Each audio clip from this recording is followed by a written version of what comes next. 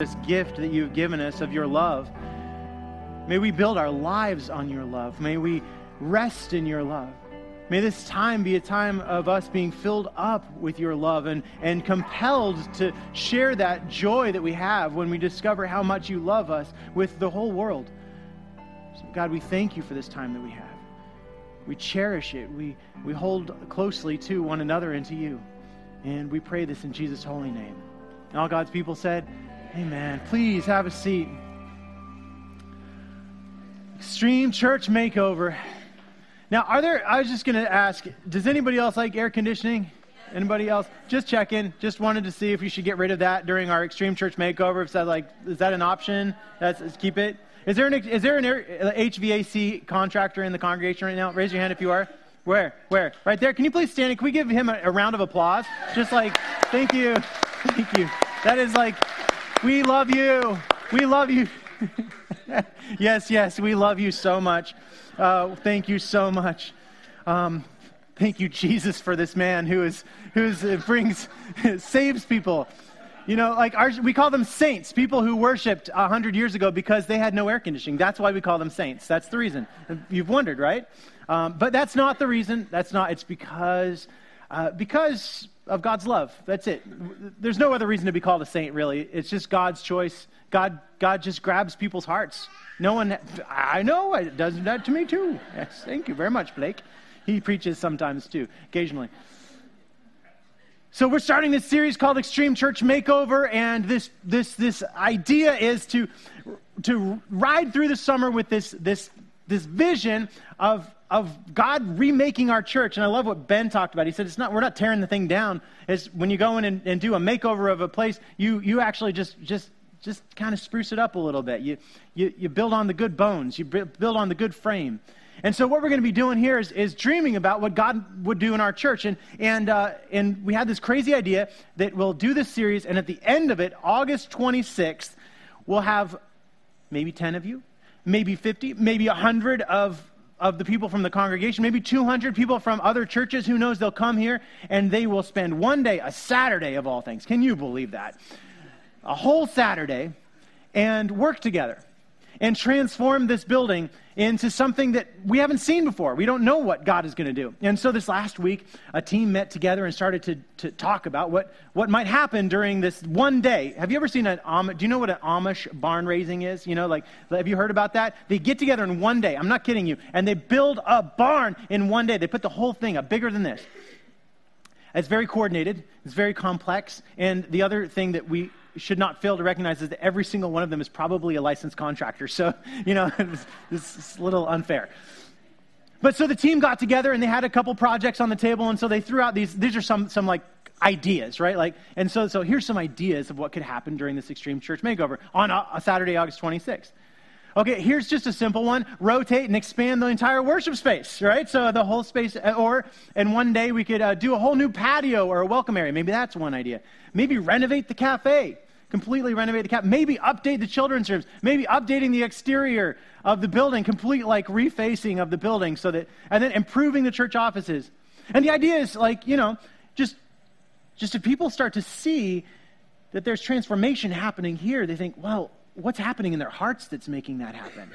That 100 people would go and spend their time together doing things like this. And if that's what's happening there, oh no, what's going to be happening in the rest of the city? What is this church going to do with the neighborhoods and with the schools and with all of the other places? And so this simple little meeting took place with a few people. There was an elder and a staff members, and there were some members of the congregation. And as you can imagine, they came away from this meeting feeling like, this is totally impossible. This is the craziest idea. And there's no way we could do this. I mean, just to get the permits alone. And then, I think God put them in exactly the place that God wants them to be. And God puts us in exactly the place that God wants us to be. In a place, understanding that this church is going to be whatever God wants it to be. That whatever happens on that day, whether it's this stuff or other stuff or whatever it is, the real powerful thing that will be happening is people stepping out on faith, signing up, saying, hey, I'm going to serve. I'm going to be a part of that thing. That's the real transformation. That's the testimony. It's not exactly what happens. And then what happens is all stuff that we give to God because we say, you know what, this isn't about what we can do. This is about what God can do in that time. And suddenly, you're not really filled with this sense of, oh my goodness, is this even possible? You're just kind of say, okay, we'll see day by day, step by step, meeting by meeting. We'll see what God does. We'll see if people sign up next Sunday when we invite them to be a part of it. We'll see what happens the next day. We'll see how this thing comes to be. Does that sound good? So that's the extreme church makeover concept. And a great place for us to start in this conversation about this is in the book of Romans. And the book of Romans has a reputation that is like no other book in the Bible. It has done some miraculous things in people's lives. This is what a great theologian once said, F.F. Bruce. He said these words, "In the course of Christian history, the book of Romans has liberated the minds of men, brought them back to an understanding of the essential gospel of Christ, and started spiritual revolutions." Now that guy could write a blurb for anything and I would read it. I mean, that sounds amazing. But he's not making it up. He's not just trying to sell you on the book. He's actually telling the truth. For example, there was a guy named Augustine in the year 386. This is a huge figure in Christian history. Augustine, grown man, is under a tree and he's crying. He's just crying because he realized that his life is not what his life is supposed to be, that he's done so many wrong things in his life, and so he's crying under a tree. And do you know what happens? He hears a little boy. Here's a little boy say these words.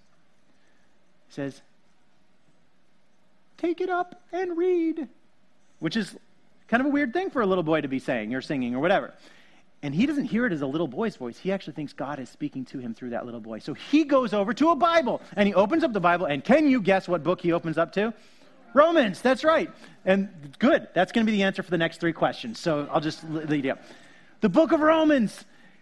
And he encounters this amazing God and this beautiful God and this God that can be encountered just through faith. Then, 1,500 years later, we have this man named, not Reverend Martin Luther King Jr., that's another guy. 1,500 years later, in the year 1517, there's a guy named Martin Luther, and he is teaching his schoolroom, his class.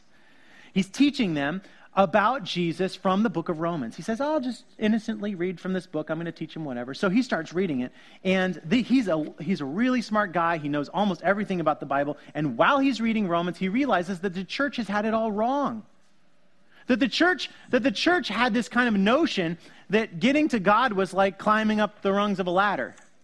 Like people had started to develop this idea that you know, if you get closer to God by getting higher, and then if you miss a rung, then you go down a little bit, and you mess up, you go down the ladder, and God's up here, and we're down here. That's what he had been taught as a little boy. But he realizes that Romans is really, really helping him to understand that actually it is not about, this whole story, this whole thing is not about our perfection, it's about God's perfection. It's about how right God is. We call that the righteousness of God. And he realizes that the righteousness of God through the mercy, God doesn't hurt us. Through the mercy, God loves us still. And through the grace of God, just continually loving us, pouring out loving things into our life, even though we're not full of love. Through that, we experience righteousness. We become right by one thing, faith. And his whole entire life was changed. This is what he said about reading the book of Romans. Martin Luther said, and it's not 5:17, it's 15:17. He said these words, "Thereupon I felt myself to be reborn and to have gone through open doors into paradise." Isn't that beautiful? So with that said, just curious, is there any book that you'd like to read today? Okay, why not? Let's just jump into it and see what happens. Okay, so we're going to read from Romans, and this is what Paul says. He's talking about faith. He's talking about how are you saved. He's talking about being made right, and this is what he says. He says, "So it depends not on human will or exertion, but on God who shows mercy." Now, by the way, this may be enough scripture for any one of us today. Maybe God brought you here today to just hear this one little piece. That it does not depend on human will or exertion. It's not about climbing the ladder. It's not about climbing the ladder. That's what Paul's saying. He's saying, but it depends on God. It's all about God, what God's going to do. We already talked about that, right? God who shows mercy. Then he goes on to say, for the scripture says to Pharaoh. Now remember, Pharaoh's Pharaoh, and he was this guy who said to Moses and the Israelites, I will not let you go. You are going to be my slaves forever. I'm never going to let you go. And God would keep continually destroying his whole entire country and saying, are you sure? Are you sure? Are you sure? This is what it says. It says, for the scripture says to Pharaoh, I have raised you up. God says, I have raised you up for the very purpose of showing my power in you, so that my name may be proclaimed in all the earth. Now, I don't know about you, but I don't want to hear anything else from God. That's what I want to hear. I have raised you up. I have raised you up for the very purpose of showing my power in you, so that my name may be proclaimed in all the earth. Even in Pharaoh's deepest, darkest, most broken attitude, God had sovereign power and was able to show how perfect God was. So then it says, God has mercy on whomever he chooses, and he hardens the heart of whomever he chooses. Have you ever had people say, why does God do weird things? Have you ever had someone say that to you? Like, why is God so weird? I mean, they're like, if I was God, I would do it differently. Which, by the way, is a little bit of an arrogant thing to say. Like, oh, I can do God much better than God. Okay.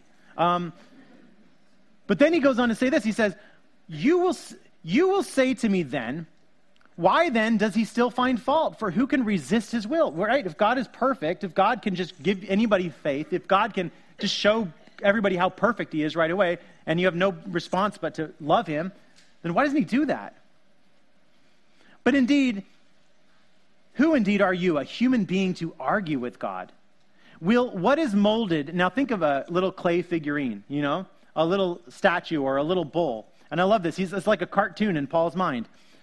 Will what is molded say to the one who molds it, why have you made me like this? Wouldn't that be weird? You're just like shaping this thing and it turns out, why have you made me like this? Telling you, it's a weird cartoon in Paul's mind. Has the potter no right over the clay to make out of the same lump one object for special use and another for ordinary? Make a bowl or make a, whatever it is, a special vase for flowers. Now, I love this image that Paul gives us of the potter and the clay. Do you guys remember claymation? Did anybody like claymation? I mean, it's always a little like, I don't know, rough looking. But it's cool still, because that it's like little clay figurines that people have like shaped and then taken pictures and they move. They morph. What's that famous cartoon from England that's Gumby. Name another one. There's another one with a dog and a something. See, you guys know claymation. I was just testing you. I know all those things.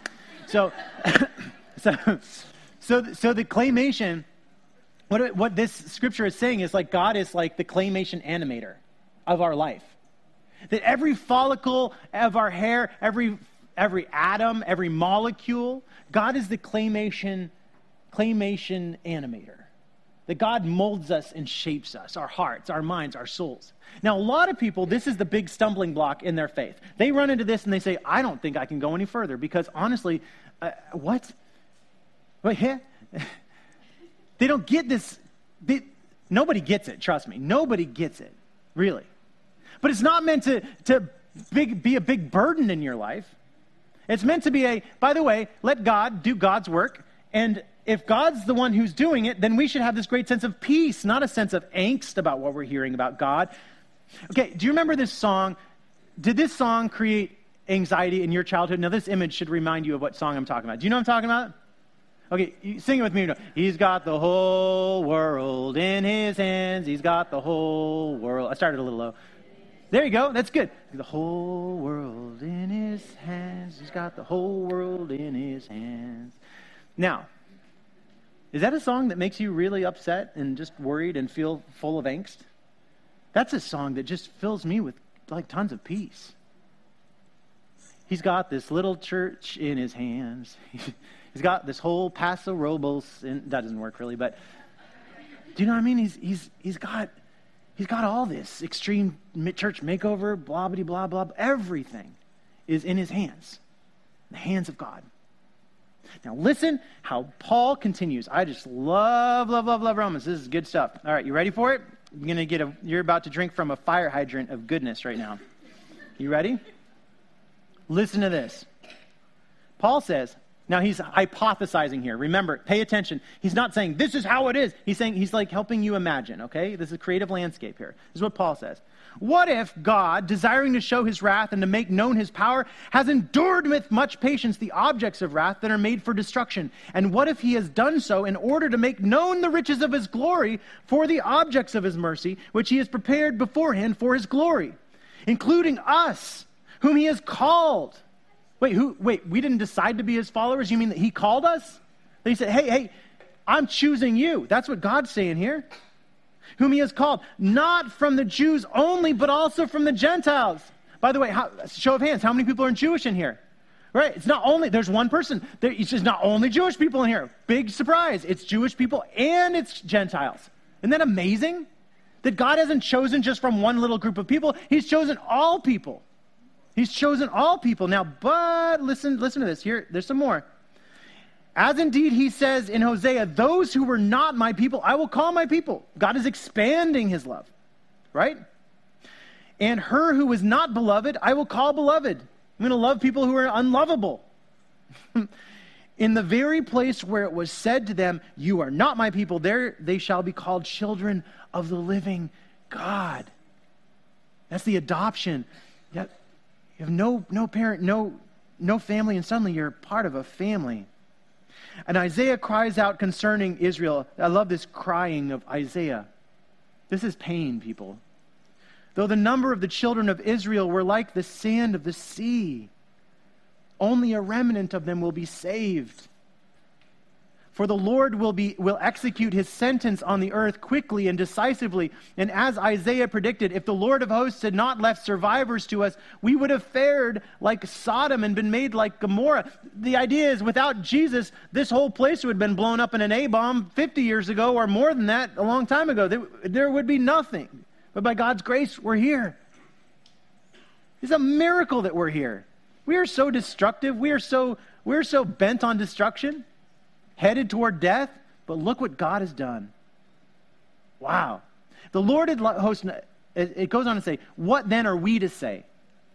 Gentiles who did not strive for righteousness, we didn't live perfect lives, but yet we've attained righteousness through God's rightness, not ours.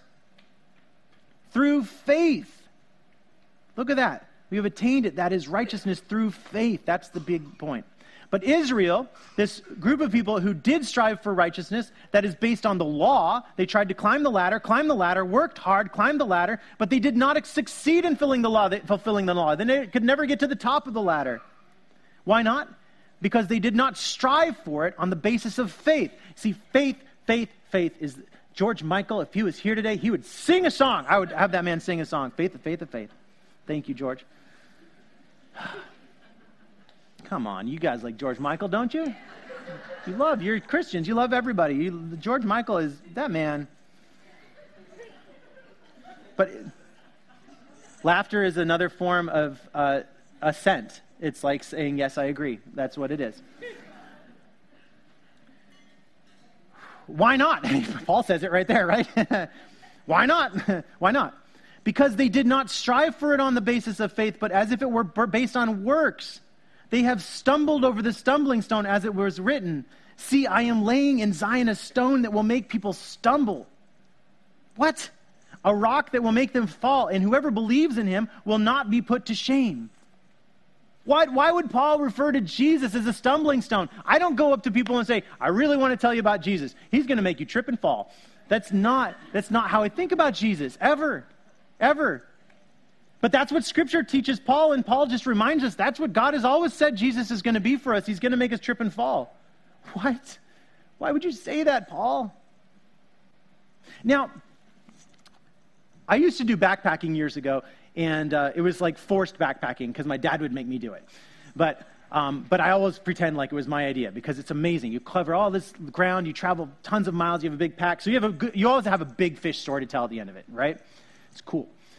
But at the end of every day, like when you've backpacked as far as you can, you got a 40-pound pack, it probably was only 20, but it's a big fish story. It's a 50-pound pack, and you have this huge pack on your back, And then you start to walk, and after a while on the trail, you feel like, I got this. I mean, I've seen about 5 hours worth of trail. It all kind of looks the same. I get where the bumps are. I get where the turns are. And I just like to look around and just appreciate the world around me. And so you start looking around, and what happens? You stumble. You hit a stumbling block. You run into it. Now, this is really interesting. I don't think that the reason you hit the stumbling block is because your legs are tired. I think it's because your mind is tired. I think it's because you're taking your eyes off the trail. I think it's really deeper down, more about the fact that we think we have it all together. When we think we've got this, we think we've figured it out. We feel like we know what's about to happen. It's kind of a way of saying, taking control from God, isn't it? By saying, hey, yeah, we've got this figured out. We know what's about to happen, God. We know what Extreme Church Makeover looks like. We have the plans for it. We came up with 5 ideas. Those ideas, that's what's going to happen, God. Boy, that's a quick way to run into the stumbling block of Jesus. It could be anything. I don't care if Extreme Church Makeover is a huge potluck. Doesn't that sound good? Bunch of beans. Everybody makes beans. Let's bring them down. Let's have some. And boy, that would be a different kind of holy wind.